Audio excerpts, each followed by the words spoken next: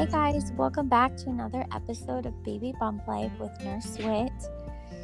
This is a long-awaited podcast because I have a special guest today, and it's not Hugo, even though he's climbing up on the couch. Say hi. Say hi. Say hi.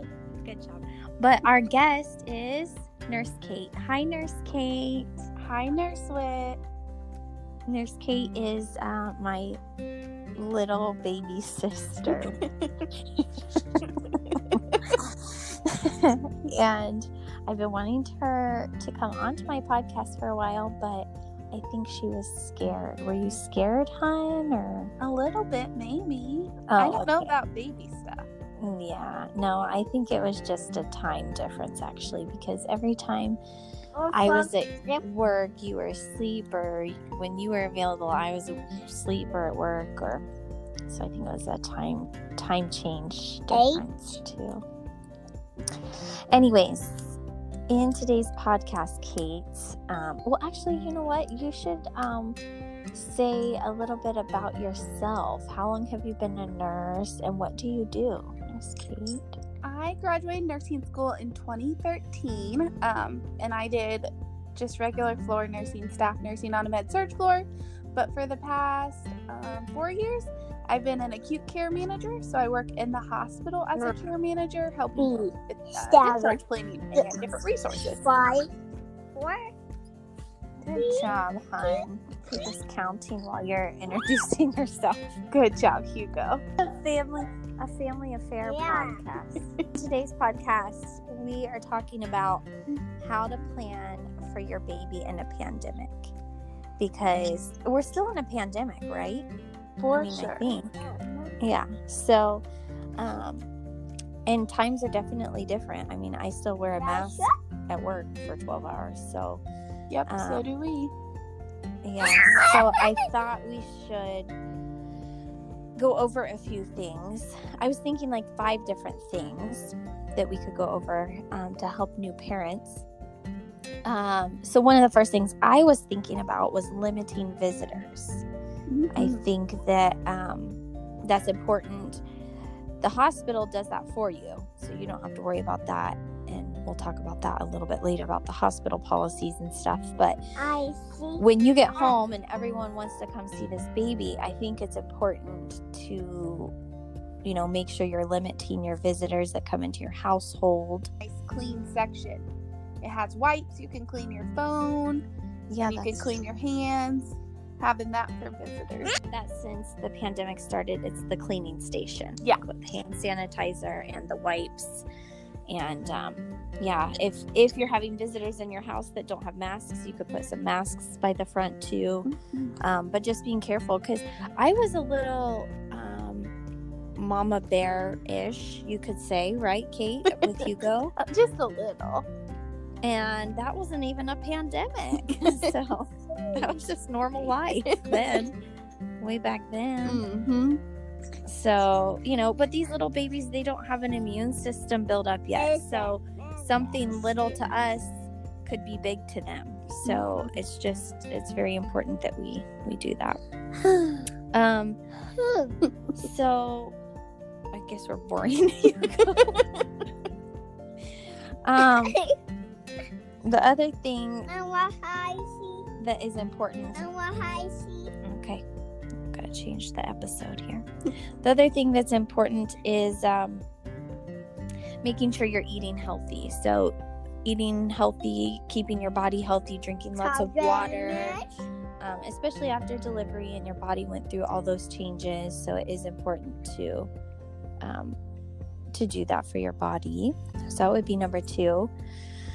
Number 3, I think, is if you are taking vitamins and supplements, I think it's important to do to check with your doctor before taking those. So, if you're taking like excessive amounts of vitamin C or D or zinc, which are what I've heard. I think you've kind of heard that too, right? That those are the things that have kind of been helping people stay away from COVID. Yeah, those are but if you're those 3.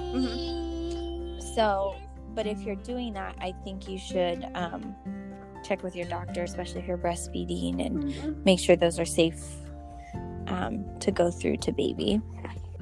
Okay, so we went over 3 things: limit visitors, and talked about visitors at your household, eating healthy, drinking lots of water, and then making sure your vitamins or supplements that you're taking are safe for you and baby. So what else do you think, Kate? Can you give me 2 more things, Kate? Yeah. Number 4, I would say, is making sure you're getting your information from a reputable source, not just on anything on Google or Facebook. I would personally use the CDC, cdc.gov, or NIH, which is National Institute of Health. Just making sure you're getting them from peer-reviewed studies. That's where the doctors get their information from. That's true. And also you can use, I tell my followers lots of times about AAP.org, the American Academy of Pediatrics. Oh, they have lots of info about everything that has to do with babies on there. So okay, that's good, hon. Make sure you're getting good info, so you don't feel like Facebook's a reliable source. Not necessarily. I mean, they could post something onto Facebook. Well, if they follow Baby Bump Life on Facebook, that's that could a probably reputable be source. Yeah. Okay. I just wanted confirmation on the Facebook because I put information on there. So yeah, I just mean Sally, who posted it from John. maybe not those ones necessarily, but for sure, Baby Bump Life. Okay, good. And then what else? What else? Do you have a 5th one? The other thing I would say is you want to check your hospital's policies, and Whit and I know that for sure. They change all the time. So that's true. Checking close to when you're delivering to see what theirs are on visitors, or bringing in food, or how long your visitor can stay. And a good thing about that is with social media, a lot of hospitals have different pages. They have Twitters and Instagrams that you can get stuff from. Now that would be a good Facebook site from your hospital. Yeah, that's just true. checking those for what their policies would be. That's true.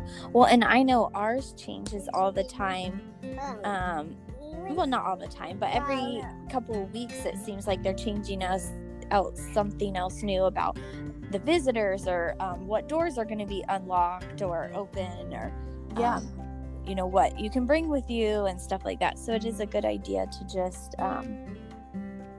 check on those things, because there may be some things you need to know that aren't even related to COVID that you may just need to know coming into the hospital and having your baby. So okay, those are 2 good answers, hon. Thanks.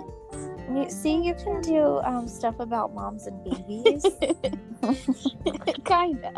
Yeah, you've got reliable info.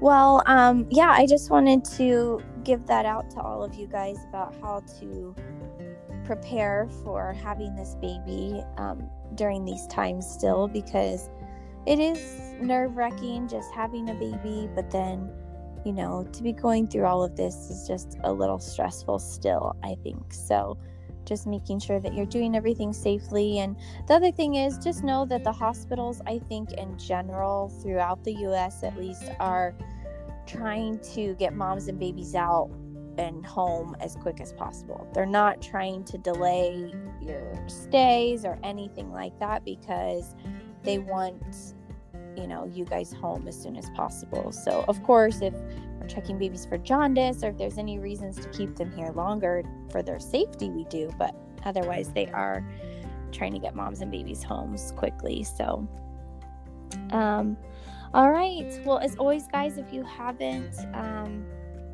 subscribed here to my podcast, make sure you do that. Make sure you check out my YouTube channel and subscribe there as well. And if you have any questions, feel free to email me at babybumplife@gmail.com. And if you have questions for Nurse Kate, her phone number is... I'm just kidding. Oh, I love you, hon. I love you. All right. Well, thanks, Kate, for being on my podcast. And thank you, everyone, for listening. And we will talk to you guys all very soon. Have a good day. Say bye, Hugo. Bye, Hugo. No, just say bye. Just say bye, Cece. Bye, Cece. Bye, Hugo. Friends. Say bye, friends. Bye, friends. Okay. Bye, guys.